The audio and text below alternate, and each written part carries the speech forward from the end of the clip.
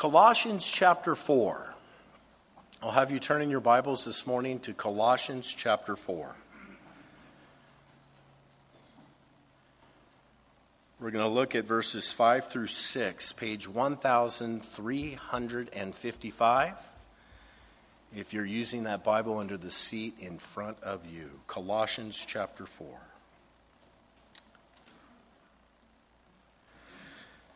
Lord, we only have a few moments together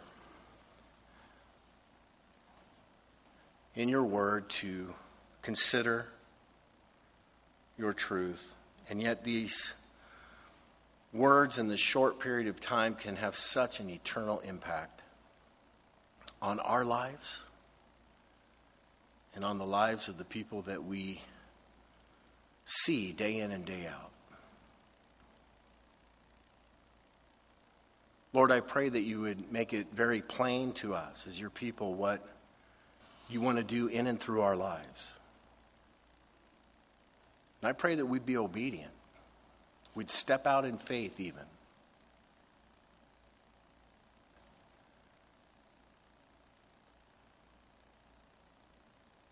Speak, Lord. In Jesus' name, amen. A football game lasts exactly 60 minutes. It's 1 hour. That's the official game clock. Of course, we actually know it's much longer than that, right? We have halftime and timeouts and about 2.5 hours of commercial breaks.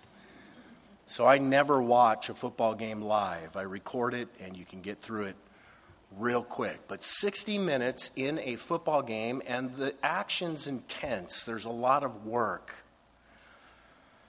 But understand that most of the work and most of the action that goes into a football game takes place the week before.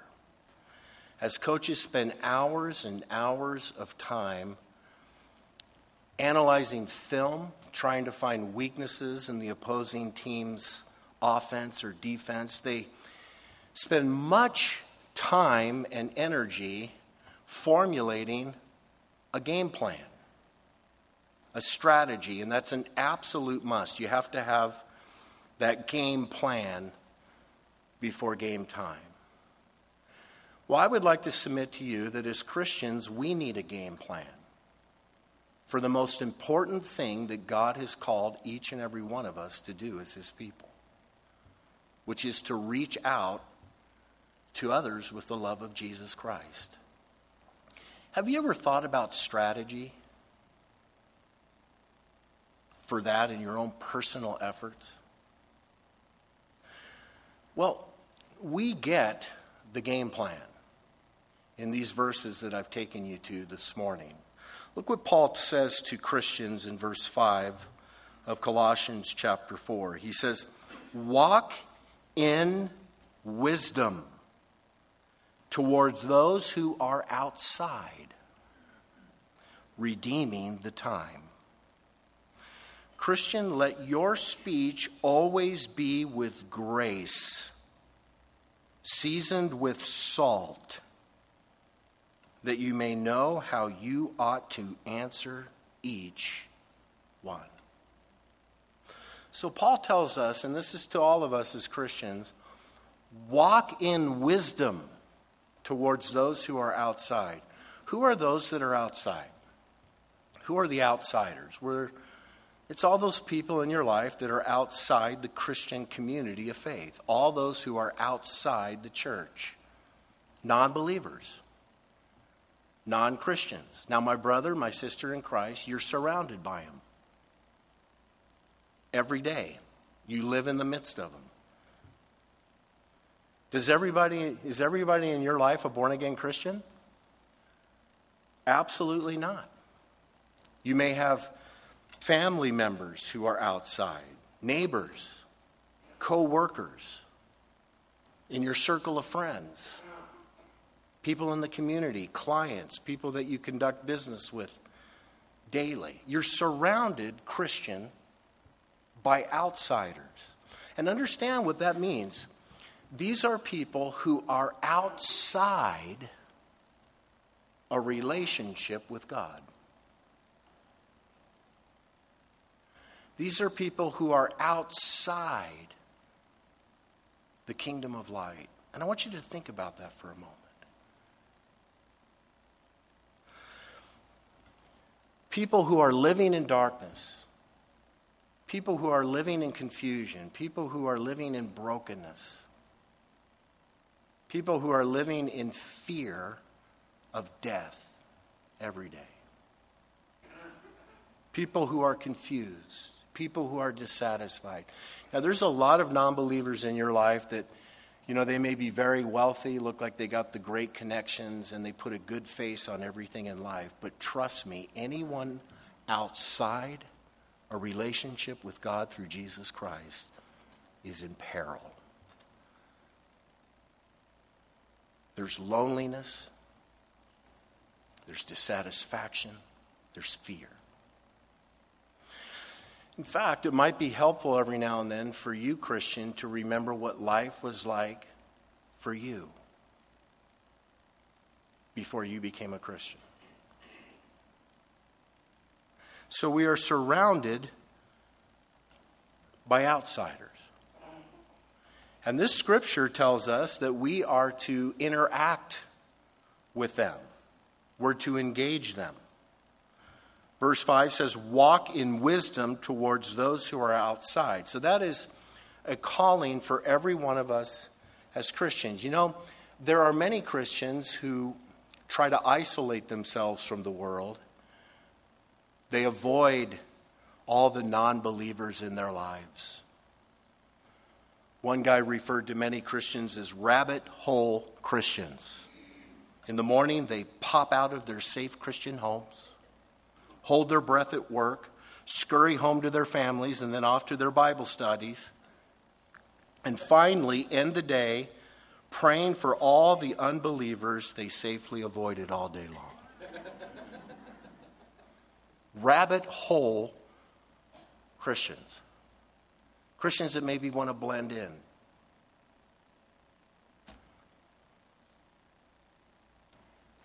We are called to engage them. All of those outsiders, those non-believers in your life. So, what kind of strategy should we have in doing that? Should we go for the direct assault approach? The figurative machine gun preacher. You go into the office every day with your Bible and you blast people with Bible verses. You're sharing the gospel. You're pointing out everybody's sin. Is that going to work? Now, there are, I think, places for that direct assault. I think in street preaching, knocking on doors, when you try to bring the gospel to strangers, I've seen God do amazing things through that. But in the midst of all the people that you interact with personally, on a day-by-day basis, that's not going to work. You're going to annoy people. You're going to turn people off. In my opinion, you'll do damage to the Christian faith. So what is our strategy to be? Well, these two verses, they make it so clear. And I'm gonna give you a guarantee. I guarantee if you grab hold of these two verses and implement them in your lives, you will lead people to Jesus. God will expand his kingdom through your personal witness. I guarantee it. So what's the strategy here? Well, number one, and this is a very important step in the game plan, verse 5 says, walk in wisdom towards those who are outside. Walking, you remember in the Bible, is figurative. It speaks of living. The walk is the way you live your life daily. The day-by-day routine. Your daily interaction with all of the people in your life. Step one cannot be avoided, must be in place.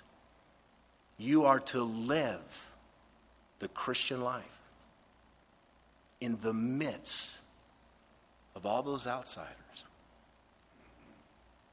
You're to live that different, unique life. Jesus said you're the salt of the earth. He said you're the light of the world. That's what you need to be in your office, in your neighborhood, in your sphere of influence. The salt. The light. You have to display a Christian life. You have to live it. It has to be seen. You remember last week we talked about what a fruitful Christian looks like. Galatians chapter 5, I'll just remind you, Paul says the fruit of the Spirit is love, joy, peace, long-suffering, kindness, goodness, faithfulness, gentleness, self-control. So that's who you are. That's how you live. You're the man or woman who loves, the agape love, the unconditional love. You have a joy in your life that radiates you. You have peace. You're long-suffering. You're patient. You have self-control. You're gentle with people, making you absolutely different. You're hopeful, positive, encouraging, supportive. You're a diligent worker. You're hardworking. People can count on you. You live that kind of life right in the midst of all those outsiders. Paul uses the word wisdom. Walk in wisdom towards those who are outside. Wisdom is the Greek word Sophia. Doesn't speak of head knowledge. A lot of people have head knowledge. Wisdom is how you use all the head knowledge. So as a Christian, you have knowledge of God's word in all of the intricate details of life and dealing with people. And you skillfully exercise wisdom in the lives, in the midst of all those non-believers. Gang, that's a must. It was Emerson who said, your actions speak so loudly, I can't hear what you're saying. It's so true. William Toms said, be careful how you live. You may be the only Bible some person ever reads. Think of that. You have to display it. You have to live it. And gang, please understand, in this area of life where it's the people that you see day in and day out and all of that activity, you have to be consistent over weeks, over months, dare I say, over years. You're the Christian man, the Christian woman in your office, in your community. You're doing that through tough times. You're doing that through good times. Now you say, well, what if I blow it as a Christian? Are Christians perfect? Do they live a perfect life? No. But you know you can even show Christ in the midst of your failure by showing people what humble repentance is, an honest confession. Of course we're not going to live perfect. But we certainly should live different. Somebody said, do not let your life be like a shooting star which lights up the sky for only a brief moment. Let your life be like the sun which always burns brightly in the heavens, bringing light and warmth to all those on the earth, all those people in your life. That constant, steady, consistent glow.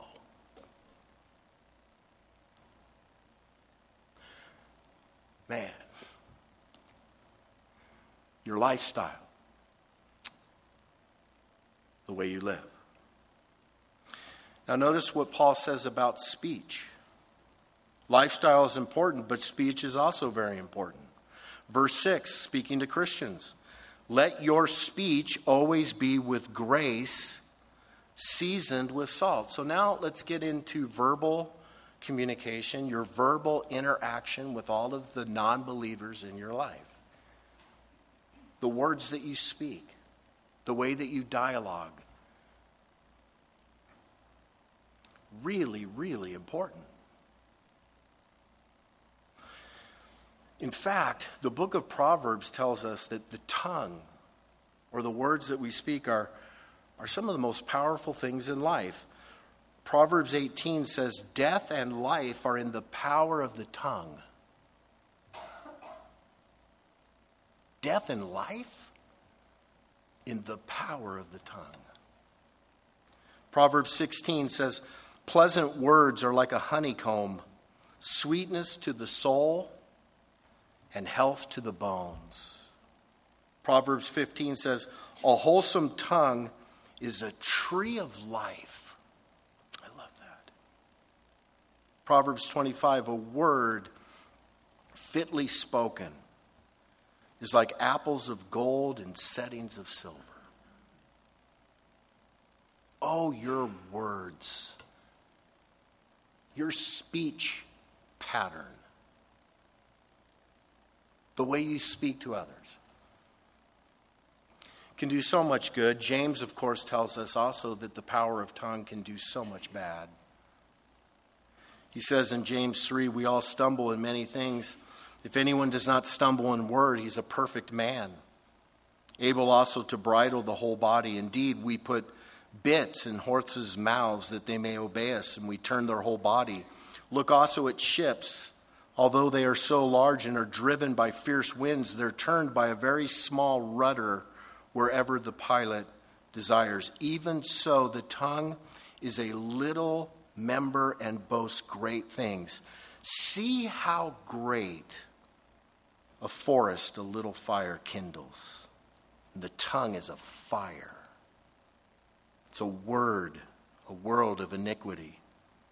The tongue is set among our members that it defiles the whole body and sets on fire the course of nature and is set on fire by hell. Oh, the damage you can do with your words. The way you can tear people down. Christian, we're to speak those good words. It says, let your speech always be with grace. Grace, that's favor. That's kindness. That's gentleness. That's encouragement. That's equipping. That's being mannerful, respectful. You say, but what if I have to tell somebody something tough? I have to get hard on somebody. I have to, rebuke someone. You can still do that with grace, right? You can still do that with grace and tactfulness. The Holy Spirit will help you. It says, let your speech always be seasoned with salt. I love this. Seasoned with salt. Some of the ancient rabbis used this phrase to speak of something that we would call wit. I found that interesting. Christians are to be witty, clever, interesting to listen to, able to capture attention. I believe that every Christian should be well informed in what's happening in culture, in world events, in society, know what's going on and be able to dialogue with people about it with wit. To be seasoned with salt, I love to put salt on everything. Why? Makes it taste better. I like the spice. Your speech among non-believers should make Christianity taste good. Make it more appealing. The way you talk should make people thirsty. Salt makes you thirsty. It should make people thirsty for God's truth. In fact, it's interesting. The Greek word translated speech here is actually that famous word, logos. Christian, let your logos. Logos, man, that's a heavy-duty, big-time word. Christ is called the Word, the Logos of God. It speaks of the reasoning. It speaks of the overarching principle. Your message, everything about your verbal communication, man, that's Logos. You're making Christianity tasty. You're pointing people to Christ. So that's the idea here. You want to lead people to Christ. You want to reach people for Christ. Live the Christian life in front of them and inject your Christian beliefs into your daily conversation. Not in a preachy way, but in a natural way. Because you're just being who you are. So, things like you're talking about something with somebody and you could say, I was reading my Bible today and I got this really cool verse. You don't have to take out your Bible and beat them over the head with the Bible. Just in the natural daily conversation, you could say, I heard something really interesting at church on Sunday. I was praying about this. Sprinkle the salt. Let people know. Now, what do you think is going to happen in your life if you do that? If you have that kind of a consistent display, you're going to get opportunities. People will come to you and wonder what's different about you. They'll ask the question. So Paul says in verse 5, walk in wisdom towards those who are outside. Check this out. Redeeming the time. Now this word time, it's key in the Greek language, kairos in Scripture. It speaks of these divinely appointed times. These appointments that God has put in place. In fact, we find that word in Galatians chapter 4. When the fullness of the time had come, kairos, God sent forth his Son, born of a woman, born under the law, to redeem those who were under the law. So that very carefully concocted timeline, at that precise moment, kairos moment in time, Jesus came. Same word here. Redeeming the time. You're going to have an opportunity. Opportunities are going to come your way. Appointments are going to be made. People are going to ask. So the idea here is what a lot of Bible scholars and teachers will refer to responsive evangelism. Responsive evangelism is where you just respond. So the idea here is you live, you speak like a Christian in front of all those people. All you have to do then is field opportunities. That's it. Just respond. You don't have to go into everyone's life and try to make opportunities, try to break doors down. You respond. You accept the opportunities. You live a certain way and people will come to you. They'll ask you. There's a wonderful story in Acts chapter 16. Paul and Silas are in Philippi and they're leading people to Christ there. And they get arrested if you remember this story, and they get placed in prison. And Paul and Silas are placed down in the deepest, darkest dungeon of this prison. They're chained. They're put in the stocks. It's ugly. Right around midnight, the scripture says that they're praying together and they're singing hymns. Isn't that cool? Not complaining, not moping. Why am I here? They're singing hymns. They're praying. And the scripture clearly tells us that all the prisoners around them were listening. Who are these two guys? God sends an earthquake, shakes the foundations of the prison. The doors are open, the chains come off. Everyone's free. They can go. The jailer, if you remember, he gets woken up. He runs down and he sees everything broken and everything. And this guy, he pulls out his sword. He's about to commit suicide because in those days, if a jailer had anybody escape on their watch, it was death.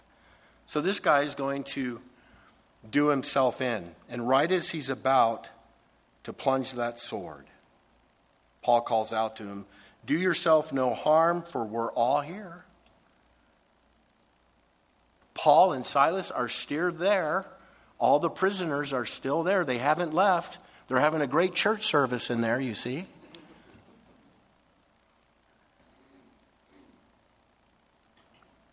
So this jailer calls for a light, runs in, falls down trembling before Paul and Silas. And he brought them out and he said, "Sirs, what must I do to be saved?" What must I do to be saved? See, he saw two men singing and praying in the midst of a dungeon. Who does that? He saw two men who had respect for him as a jailer, somebody they didn't really even know, and they didn't escape. And this guy says, "What must I do to be saved?" And what did Paul say? "Believe on the Lord Jesus Christ and you will be saved, you and your household." Gang, that's responsive evangelism. You are to live your life every day so that people come to you and say, "Sir, ma'am, what must I do to be saved? I see such life in you. I see such truth and joy in you." I will tell you, it happens. Before I was a pastor, I worked as an engineer. I worked in the secular workforce, and I worked for this defense contractor for several years, and I was the kid in the office, mid-20s, late 20s. I worked with top-notch PhDs, physicists, astrophysicists, all of these different people. And you know what? I didn't preach at anyone. I've never been like that. Today, I'm uncomfortable when you call me preacher. I don't want that vibe. I just want to be real. And that's what I would do. I would just be real. I would just try to shine in that office. And I've told you before, one of the biggest things that I did that made me stand out amongst non-believers is that I just simply didn't cuss. If you just simply don't cuss in front of people, people wonder, what in the world? I didn't cuss. I didn't go to the happy hours and get drunk with them. Although I would go to things with them, but never got involved in all that. No dirty jokes, no dirty talk. Just tried to be the best worker I could possibly be. And I will tell you, there were times where I had, guys in their 60s that would come into my office, shut the door, and they're going through a problem. "Terry, what is it? Who are you?" You just field the opportunities. It happened all throughout my life, where I was working, when I was in college. Still to this day, although as a pastor, I'm dealing mostly with Christians now. But you guys are still in the workforce. You're out there in the community. You're the ones. The job of the church, as I'm going to talk about in a couple of weeks, is really to equip everyone else for the ministry that takes place out there. It will absolutely happen. So, you're to redeem those opportunities. You're to buy them up. The people come to you, what's different? You buy them up. You speak to them. Paul says at the end of verse 6, know how you ought to answer each one. So you've lived, you've spoken a certain way, you get the question, what makes you different? And then you know how to answer them. Every Christian should know how to share the gospel message. God loves you. He's holy. He made you. Mankind has fallen into sin. It separates us from God. It's the cause of all the problems. God, in his great love, sent his son, the Lord Jesus, to die on the cross for your sins and rise again. And if you put your faith and trust in Jesus Christ, your sins will be forgiven. You'll become a brand new creation, a child of God. I've totally summed that up, but you're just sharing that from your heart. Telling your story. Here's how I was living. I met Christ. This is what happened. Gang, you have to know how to answer that. When that jailer asked Paul and Silas, what must I do to be saved?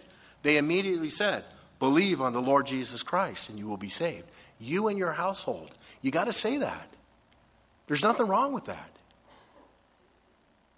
That's what changed you. Share the gospel. When he says know how you ought to answer each one, the idea here is, every person that you speak with is different. They're unique. It's like being a parent with multiple kids. You ever wish that there could be a cookie cutter approach to raising kids? Is there? No. Oh, no. No. Every kid is unique, and you and your wife, you and your spouse, you prayerfully think about how you're going to craft each one.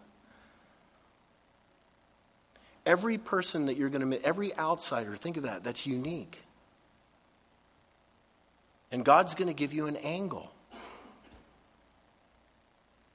God's going to give you the witty thing to say. He will. He'll blow your mind. But you got to earn that right to speak. By being that salt and that light.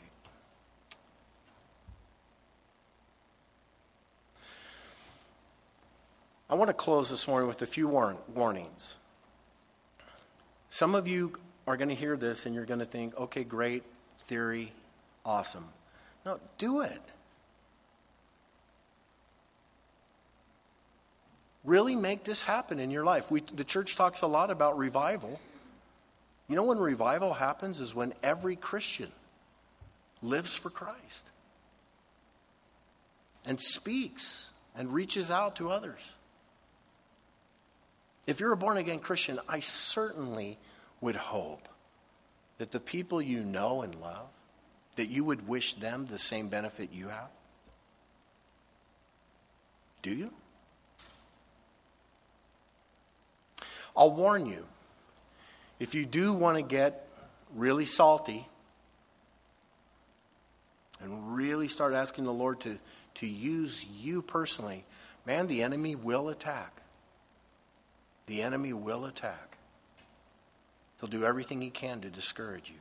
but you fight through. And you also need to know that no matter how loving you are, no matter how well you display the Christian life, there are going to be certain people that just hate you. They just hate you. They'll want nothing to do with you. Don't let that discourage you, because there'll be a lot more people that will come to you. Hey, what must I do to be saved? But know that that's coming. When I was at this defense contracting company that I was telling you about, there was a guy there who was a devout atheist, and he hated me. He ridiculed me. We'd be at the lunchroom, and time to pray, Terry?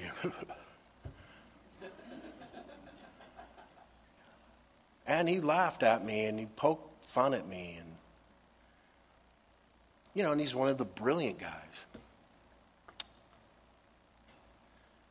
One day I had a day off, and I was with another coworker. We were on a ski lift at Santa Fe. And we got the call that man had just dropped dead of a heart attack. How my heart broke. But I tried. But it was interesting, the guy that I was sitting with, after we got news, I was able to inject a little bit of Christianity. His name's Curtis Jingle. Several months later, he gave his life to the Lord Jesus Christ. God will use any and everything. Just be real. Father, I pray your great blessing upon my brothers and sisters. Lord, I thank you for the way you want to use us. God, I pray that we would not be afraid to be salt and light.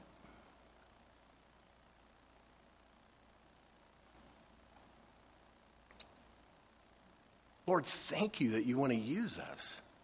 Thank you that you've given us the greatest message.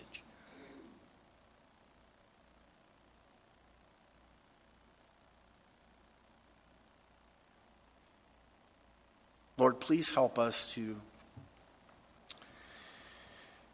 get out of our selfish bubbles and look out into this great big world and all those people that we see day in and day out. Give us a heart for them.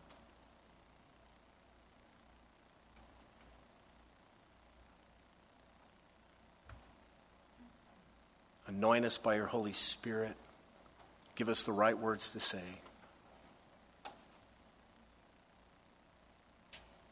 I do pray for that balance that we would come across as natural, not preachy, but real, genuine.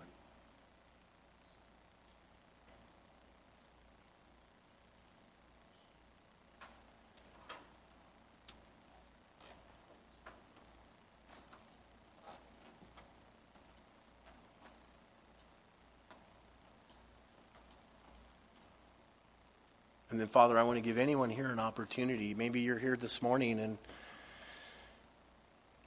maybe you've had some Christians witnessing to you. Maybe the Lord has been drawing you to himself. Man, have you received Christ? Has your life been changed? Are you inside the church, the Christian community of faith? Are you in the family of God?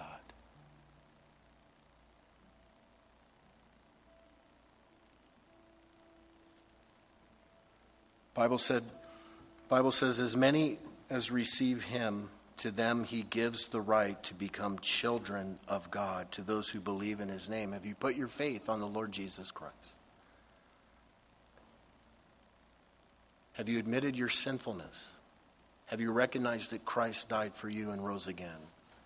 Right now, invite him to be your Savior.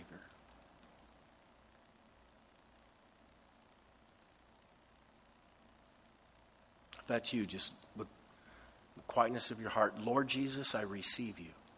I open my heart to you. Wash away all my sins. Thank you for dying on the cross for me.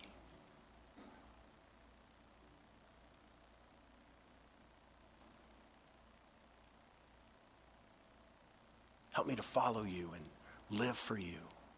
And use my life to touch others. There's so many people all around me that need such help. Use me.